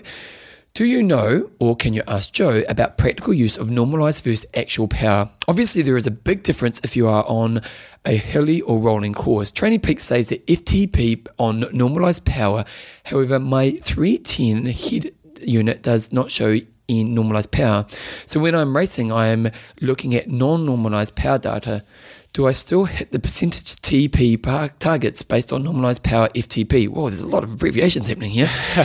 One suggestion I have heard is to stop the unit from registering 0 so it is closer to your normalised power, but I'm not sure if this is right. John, your thoughts? So I've got my thoughts, and I also popped Dirk Freel an email as well, and he's got his thoughts, which... are actually the same as what I think, basically. He said, I don't really recommend doing race paces on normalised power, as it's a running tally for the entire race. I'd rather have the power meter be a gauge of efforts that are immediately being performed. For example, normalised power may show 220 watts, maybe 2 hours into the event. Then the athlete starts a climb, and let's just say they rode the climb for 3 minutes at 400 watts. The normalised power may only slightly rise after that hard effort. 400 watts is more likely to be way too hard for that person to race at, but the normalised power wouldn't change much. There would be no immediate feedback telling the athlete to hold back or to stick to an appropriate pace, maybe just 250 watts. My point is, normalized power is great to look at afterwards to see the overall pacing variability, but it doesn't change fast enough to act as a governor of an effort. I ask athletes to instead put their units to a rolling 10-second average. If the 310 doesn't allow for that, just watch power. A component of normalized power is the variability index. The greater the difference of average versus normalized power, the larger the VI score. And the VI score of 1 means normalized power and average power are equal. Over rolling or hilly courses with a lot more corners, you'll have a higher variability index. So that's all good. So he's giving you a bit of feedback there. In terms of your racing, what I generally say to athletes is, you're going to have your, say for example, you do a course that's got some flat and some hills. You should know roughly what you want to be sticking at on the flat and roughly what you want to be sticking at when you're going through the climbs. And whether you're looking at average power or normalized power, as along with what Dirk sort of said, is they're not going to change too much when you go up and down a hill, especially in an iron distance race. So what I say is start using your lap button. So you want to be looking at your average lap power. So say, for example, you're at a course, I don't know, Coeur d'Alene, which has got a few hills in it. You have your average power you're looking at as you're going through the first section of the ride, and then when you've come to the first long climb, you might hit your lap button, so then you know what your average power up that climb is. When you get over the climb and you get onto the other side, and then you've got another flat section, boom, you might hit your lap power again, and you know, right, on the flat, I want to be sitting at 180 watts. So that's basically what I do during races, is constantly using your average lap power and for the particular segment of the ride that you're in, rather than looking at the average for the whole ride. I'd have that on another screen so you can keep a tally of that, so you can toggle through the screens, but live in the now rather than just trying to keep that sort of average number the same all the way through. Nice. Shane Thompson, sent through a question saying, with just under 7 weeks to go until I take on Kona for the second time, I've been thinking about what's more important, my finish time or the overall experience. How does one affect the other? Last time I raced Kona in 2011, I finished in a time of 10:01, not 10 hours and 1 second. Yeah. Oh, that does you. 1 second. It's a lot of what ifs that's going through his head. Imagine if he hadn't as many carbs, he might have gone he would have won it. Yeah. That's right, 10 hours and 1 second. Needless to say, this put a damper on my overall experience, along with a number of other issues leading into the race. Clearly, I would like to shake that 2-second man tag for one more reason. Due to the conditions in Kona, it is possible they have a better day and race 20 to 30 minutes slower. Go figure. What do I focus on? Here are my thoughts. Oh, wait a second. Here is my thoughts out there. Feel honoured to be racing, forget about the time and focus on the experience. But the last time and the nearness makes it hard not to think about going 9:59:59. Regards, Tomo. So I think, from my perspective, when I go to Kona, of course I'm going to have some rough time goals that I'd like to hit. But man, that can't be a motivator, because so many different things can have an impact on that. And same with Ironman New Zealand. Like this year, the time seemed to be, 10 minutes slower than normal. So to having a time goals, you just got to boot them into touch. You're still going to have what. But John, it's hard not to. Yeah, you're still going to have that that's going to be in there, but you shouldn't have that as a driving force. So I think one of the key things I would tell to people is you've got to have a race plan, and so you've got to know, right, this is what I plan to do during the race, and it doesn't not necessarily pace based, but your objectives as you're working through the race. And if you're not in a fitness, or you're just supreme fitness for a particular race, you might have a number of side objectives. So I had a girl racing at a 70.3 at the weekend, and she'd had a woeful sort of 3 or 4 weeks leading into it with sickness and all that sort of stuff. And so, just change the objectives a little bit, what you want to get out of the race. So, yeah, time's important, but don't have that as your overriding. Okay, but it's easy to say that. How do you, I know, I get it, and I always talk to my athletes, focus on process and, at the end of the race. And to be honest, some of my races I'm most proud of are the ones that I just made great decisions all day. And you get to the finish line of that race and I couldn't have done better. So there's definitely that aspect to it. But at the end of the day, he wants that sub 10. Yep. So how do you keep your mind off that roll? Well, like you said, you stay in the now. So you've got your, and as part of your race plan, you've got all your objectives as you're working through. And rather than thinking about that 10 hour at the end of the race, when you've got still 40 Ks to ride on the bike ride, is go, right, how am I going to get from 140 kilometre mark on the bike to 180 kilometre ride at the bike, and the fastest possible way and the most efficient possible way. And so really, really staying in the now. And to be honest, when I'm racing next season, I won't even be thinking about my finish time until firstly I get off the bike, and then I'll be saying, well, okay, I'm 6 hours in the race, 9 hours might be on here. But with the run, slightly different story. Then you can start thinking about the time. You should have a fairly clear idea of what is best case scenario on the run, and there's a lot less variables on the run. If it's really, really hot, obviously that throws things out a bit. But man, the bike, it's just, since I've started riding power, it's just highlighted so many times how conditions play such a massive role. So I did a time trial again at the weekend. Again. Sunday? Yep. Did it. Did Porno come? No, he didn't, surprisingly. Phil was the only one that turned up. Sean said he was going to be, said you're doing a time trial, so he may not. Yeah, pussy. No, we went riding. He smashed it on Sunday. Yeah? Oh, yeah. Killed it. So my point was, I've now got 24 watts quicker since February. But my time's actually getting slower. Again, I was like a minute off my first time, so I was 24 watts quicker. So your power output's better, but you just the conditions made it significantly better. So the bike is just massively... So I think one thing you want to consider before you go into your race is what would you consider success in this race? And to have not just one, and that's often the downfall of the person who focuses on time, is that they only give themselves the one outcome, the one thing that they can see as success. And so unless they get that, it's a failure no matter what. And all races have moments of success and moments of failure. And it's trying to minimize those failures and maximize the successes within your race.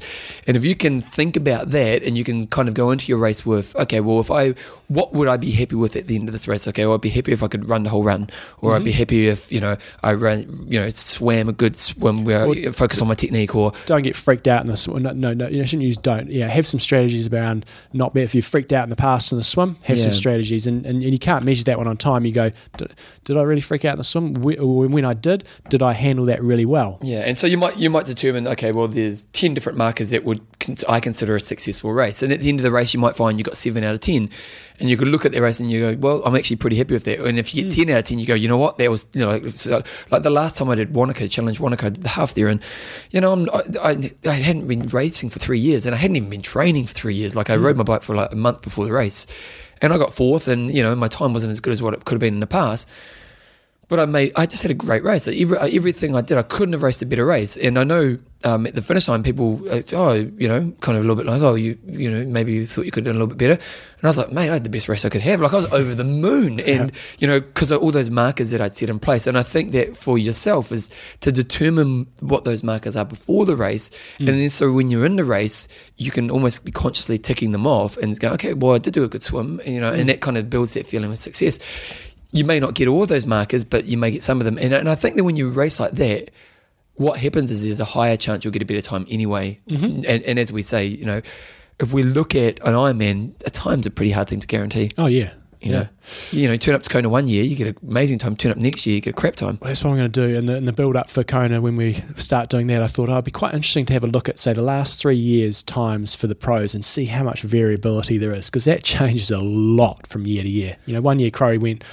When he set the new record, he must have gone, 806 or 804 or whatever it was. And another year he might win an 825. Yeah. So a couple other, just back to your questions, a couple of other things that I really tell athletes to focus on is enjoy the race when you're feeling really good. If you're going along the Queen K and you're feeling good, then just zone out a bit and just enjoy it. If you're on pace and your power's looking good, then just have a bit of fun rather than trying to stay too focused for too much of the race.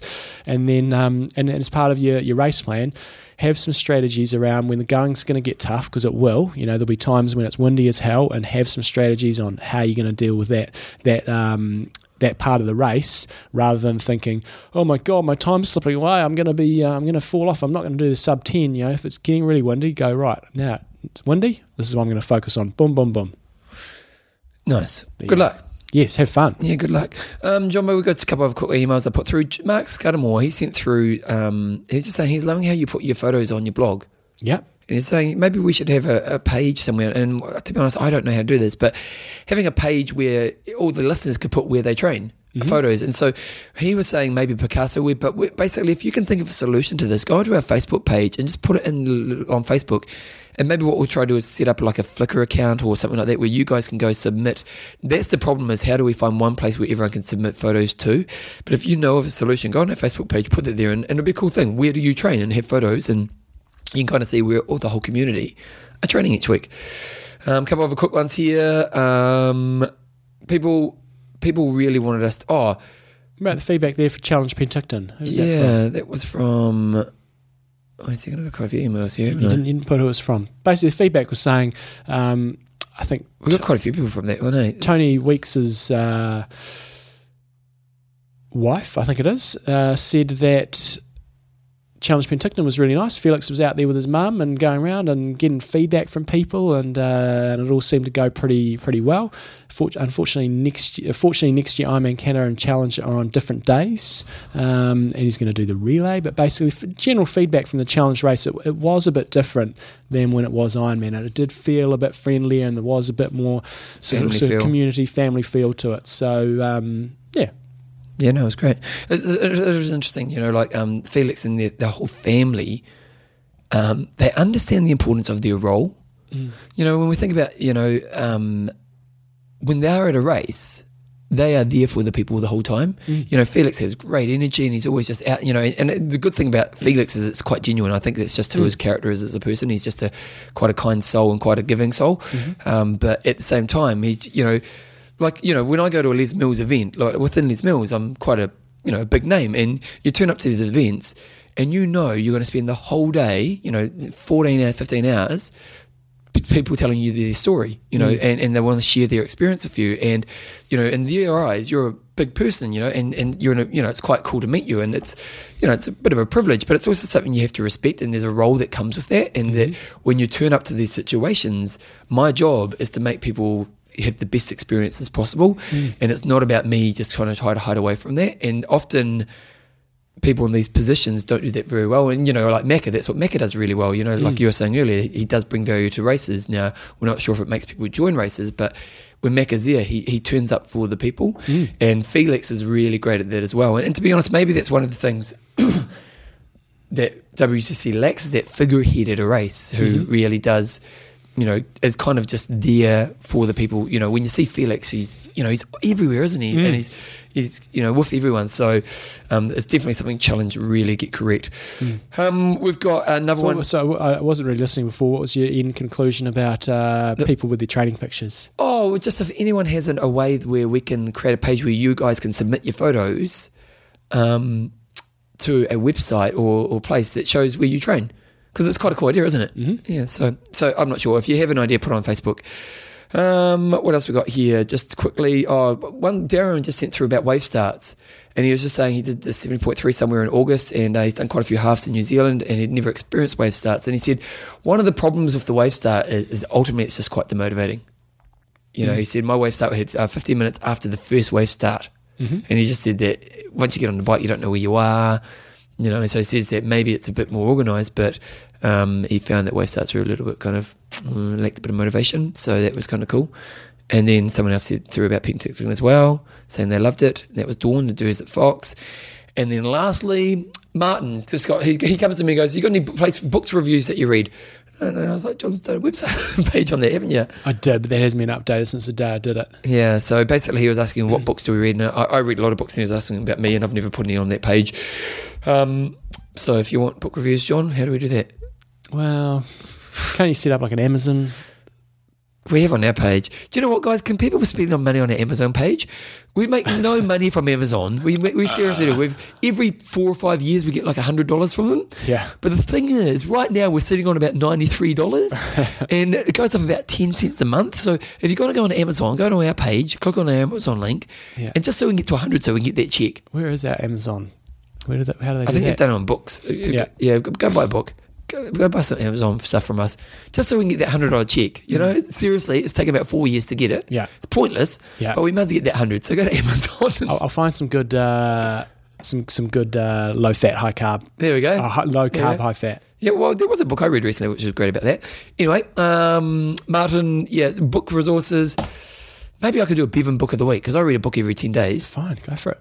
Okay, this week's book, The Sports Gene. Very, very good. They actually talk about Chrissy Wellington. And she wiped about 30 to 40 minutes off the record when she beat. Oh, yeah. Like, that's It was ridiculous. 8:51 Because she went before down it to first like, got broken. And did she go down to 8:18? something like that, in the teens. Yeah.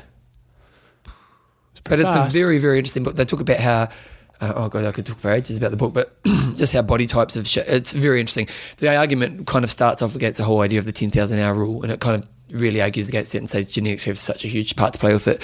And we'll read the book, It's wrong. It's wrong. Don't worry about it. Don't read it. It's wrong. Because what is it, John's research? Yeah, John's research says it's wrong. Here You train for 10,000 hours, you'll get pretty good. No, it's not saying you won't get better, but it doesn't necessarily mean you'll be world class. No. And genes have a massive part to play in it. Read the book. Read the Yeah. book. Even Gladwell's come in and said, well, I'm a schmuck. He didn't say that. So check it out. Sporting Gene. Very good. I'll get it to you for Christmas. Sounds good. Yeah. Now he lights up. Yeah. Sponsors. We're going to have sponsors? No, us. it's Sponsors. So, We're going to do the finishes. we're going to do that. Okay. Well, do I need to pull this up, do I? Yep. Where do I put it? Have you put it somewhere or do I just need to pull it up? Yeah, you just need to pull it up. It's So I need to go to under- Squarespace? No, it's under show notes, Oh, okay. Here we go. finishes, Show notes, finishes. Okay. You start September 17th. So I am actually looking into actually finally getting these damn swim caps done, along with the Oh, really? the new bike shorts and the new bike top. I don't know when I'm going to get around to time to actually doing it, but talking. Show notes. Wait a second. Show notes. and then under Finishes. Yeah, Very good. September 17th. Look at that. It's all very obvious, isn't it? It is. See how he does that side then? You see how he does that? He doesn't show disappointment. He just goes, Yeah, 17th. See that? That's what I put up with every day. every day. We're going to do 15. So we're going down to 15th. How many have we got? 5,000? We've got 56 at this stage. Oh, so it's going to take a few weeks to get through them. That's all right. We'll do 15 a week. Okay. So Love wait. So I need to know. So wait. You've culled off. So from top to bottom. Top to bottom. It hasn't come up yet. I need a new computer. I need 2 new computers. Yeah. And we're waiting for the Hasbro trip. Hasbro, I think it is, or Hasbro trip to come out.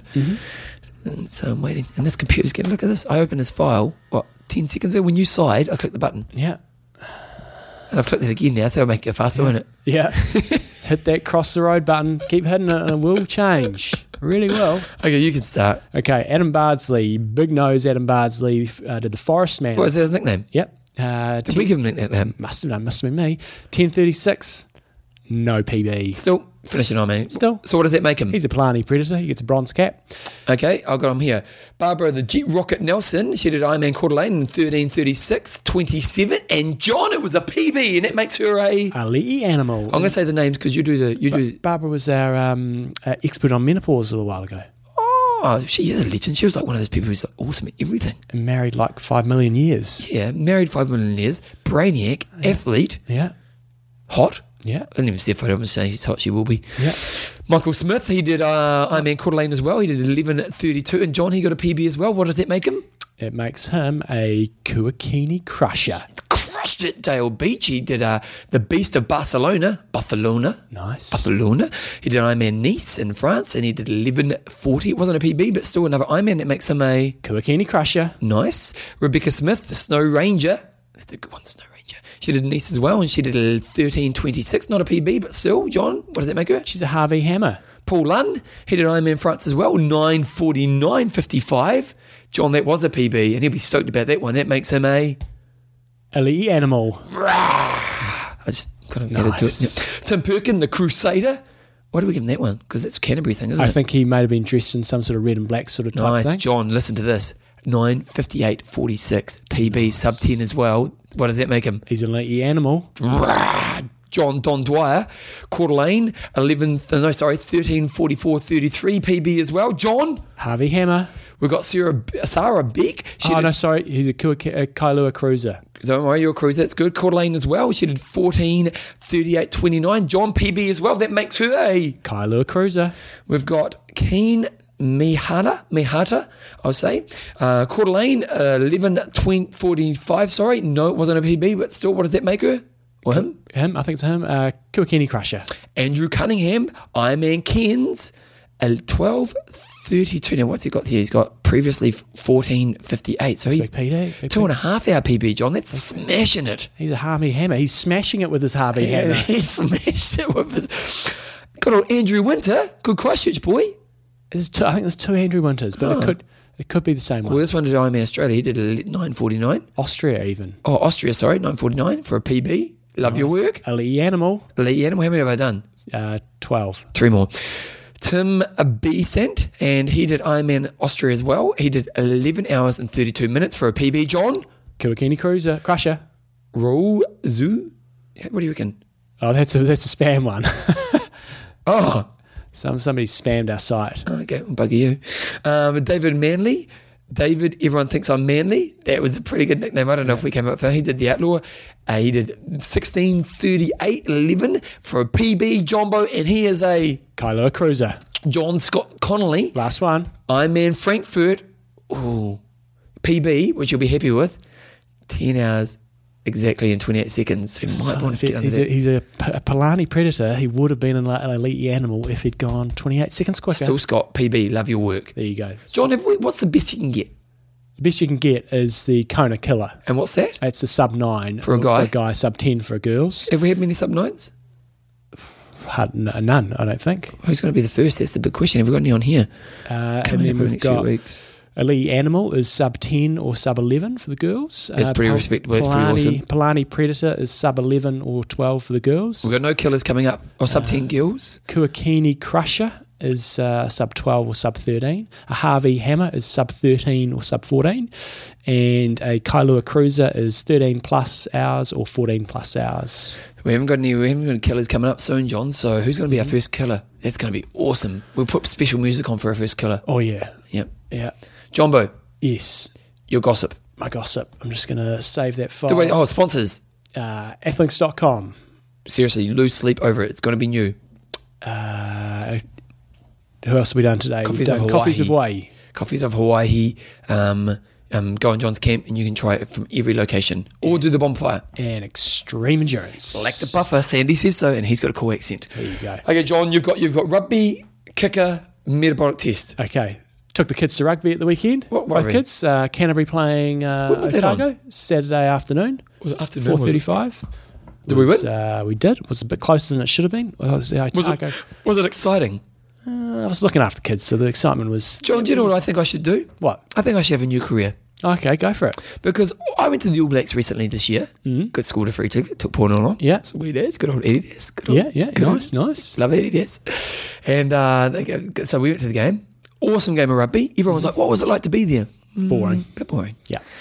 And John, one thing I do well is cause a bit of energy in a crowd, don't I? Yeah. And I think that, see, like you watch a football game in the UK, football's the most boring game in the world to watch, isn't it? Let's be honest. Even you guys watching football, you know it's boring. Yeah. Come on, rugby, you smash people. Yeah. It's blood. Exactly. They're real men. You're preaching to the converted. That's right. But football crowds are phenomenal, aren't they? Yeah. Have you been to a football game? I have. Was it awesome? Yeah. I know where you're going, and I know you can fast forward because it's. I think I'm agreeing with you. I need a job, and I think that if you gave me Rugby New Zealand gave me $1 million a year, Yeah. I could quite easily make New Zealand crowds. I don't know why they don't pay people to do it. I think it's just a no-brainer. Well, there's a few things you'd need to do, but we had some loud students there, which was great. They were fairly close to us, and they were getting evicted by the cops and stuff. But it was good entertainment, and they tried to get a few waves going. People got into it. Tried to get the waves going. It was dead as a doorknob. It really was. were many people at the game? Yeah, there was a lot. That's the thing. It was well sold out, and yeah, of course, people cheer and stuff when we get a try in that. But outside of that, people just sitting. I mean, it's songs, the crowd singing and. So I might approach Rugby New Zealand. Yeah, go for it. Okay, so this was good. Kids like the rugby? They like the bouncy castle. They like the chippies at half time. Yep. And rugby, so. They were happy we won. Let's go to cricket with my Some dad. people, I had this discussion with Belinda. So, Here we go. There was a queue. Away you go. There was a queue. You take a kid to footy, and there was a queue. What does it cost you?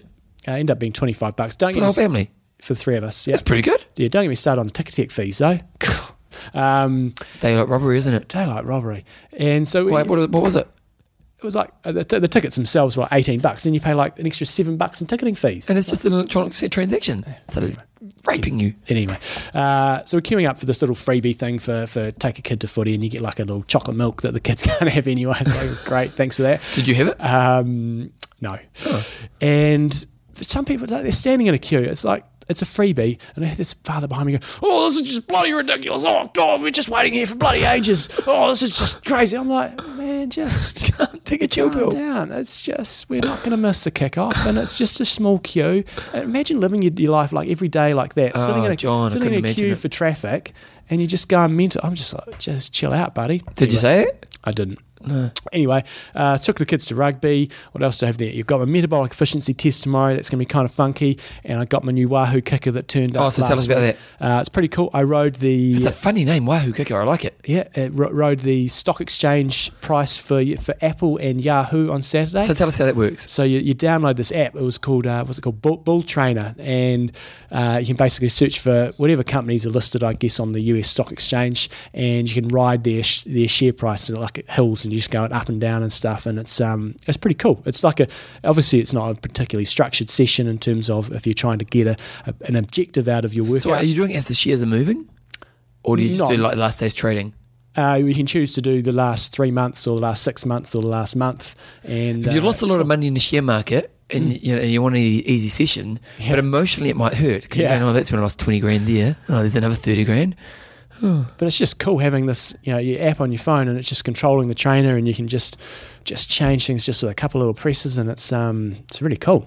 Liking it. I just had. So what other sessions can you do? Is this the one with the video? Have you got a video? Yeah, I haven't tried. I had a very brief try with the video, but I've got the other 10 arrived yesterday, so they're sitting in my garage. I've now got 11 trainers sitting in my garage. We're going to have a group session once I've got my new laptops turned up, and then we're going to have sort of virtual races and riding up climbs. And, that sounds pretty cool. And it's going to be funky. That is pretty cool. So check it out, Wahoo kickers, and they're I'll be. You can make money off that, John. You could charge sessions. Oh yeah. Big time. Yeah, but that's not, they're expensive to buy, but in terms of doing some group stuff, like I'm talking indoor races and stuff, you can have people complain, "Oh, there's no races." And I'm like, well, you're going to spend $1,500 on water safety, probably a couple of grand on traffic management. There's, close on $3,500, and you get 100 people turning up, and all of a sudden, boom, you have to charge them $100.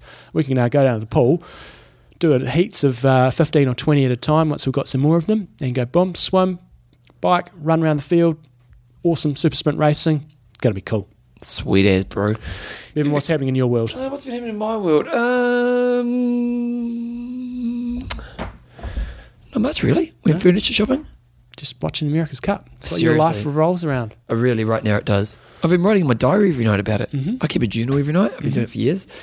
And normally sport never gets a mention in my diary. I might watch the All Blacks. It might say, "I watched the game." Mm-hmm. But like yesterday's, I write a page, like an A4 page every night in my diary. Mm-hmm. And last night, 2/3 of the page was about America's Cup. It was pretty good. As are you all about your diary? What else been happening? For the spar up. Did you go riding with Porno at the weekend? Yeah.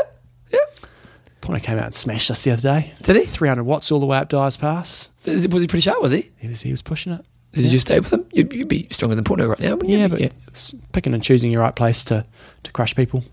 Yeah. We didn't really crush it, but we're definitely with heart racing. I'm not what I used to be. Like, really, I haven't ridden a bike in 5 years. So for me to think that I'm going to be what I was in the past would just be totally unrealistic. But it was good. We went for a ride, we had a bit of gossip. It was good. We did a couple of hours. Well, I might try to take December, January off Impact, so I might get on the bike over then. I might try to look do a cycle race. Come and do my epic ride on the 21st of December. What are you doing there? 300 Ks. Oh, sure. 2 hours to 300. Biking to Murchison. And how do I get back? Will you sort of car out for me? You got a thumb? Off the bike. Hitchhike.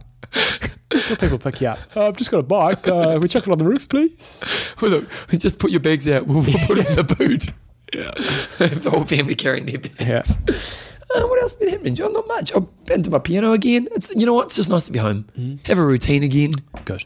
Playing the band, made a song last week. You watch any of the Vuelta? Wait a second, I'll show you the song we played. What's what? Tour of Spain? Catch any of that? American Chris Horner took it out. Did he? Pretty close. I never even heard of him. Yeah. Is he any good? It's like 42 or There's something. only one cyclist I care about. A guy called Lance Armstrong. He's the future, John. He is the business. He is the future. Wait a second. I think I've said this before, but my kids now, whenever you cheat at something, Lance Armstrong. If you try to cheat at a board game, you're doing a Lance Armstrong. Can't do that. It's great. That is good. Okay, John, I'm going to play my last band's effort. Ready? Okay, wait a second. So the band is called We Don't Even Know. That's not the band name, but it's quite a good name for a band, isn't it? Mm-hmm. We Don't Even Know. Mm-hmm. And now this sounds guitar-like. So wait a second. Push play. Who's on the guitar? Can you hear it? I'll tell you about it in a second. You like that? Can you be angry when you're writing? Yeah. Yeah. Well, just sit up a bit, wait a second. Some pretty interesting facial expressions going on here. The head's rocking forward and back. Pretty strong jaw movement. Yeah. Big wide mouth. Yeah. Ah! Yeah. So, John, Yeah. that's not a guitar. That's Bevan James Eyles on the keyboard. Oh my goodness. I know. I tricked you, didn't I? OMG OTT. So the other night we were jamming out because that's what we do, and I just had my guitar sound on, and I just go dun dun dun dun, and the bass player goes, "Oh, that's kind of cool." And so then the bass, boom, and the drummer, and we didn't have a singer last week, so there's no words yet. But so that's last week's effort. Great. Yeah, that'd be a pretty good trading song, wouldn't it? Yep, if you're that way inclined. Well, what kind of trading music would you like? I don't listen to music. There you go. I'll be One listening. of my athletes I was coaching the other day asked for some tips on music. I said, what do you need music for? Because it makes Don't you listen to better, any. emotionally attached to the workout, John. It's all about nutrition, Bevan. Exactly. It's all about nutrition. Again, foolish me to think otherwise. Yeah. Okay, Jumbo, I think we've waffled long enough. Considering we've done no interviews today, we've done an hour 45. Plus a little interview to go in there, so it'll be close to 2 hours. Jeez, we're good. Iron Russ. I mean, don't Train hard. train smart. Kia kaha.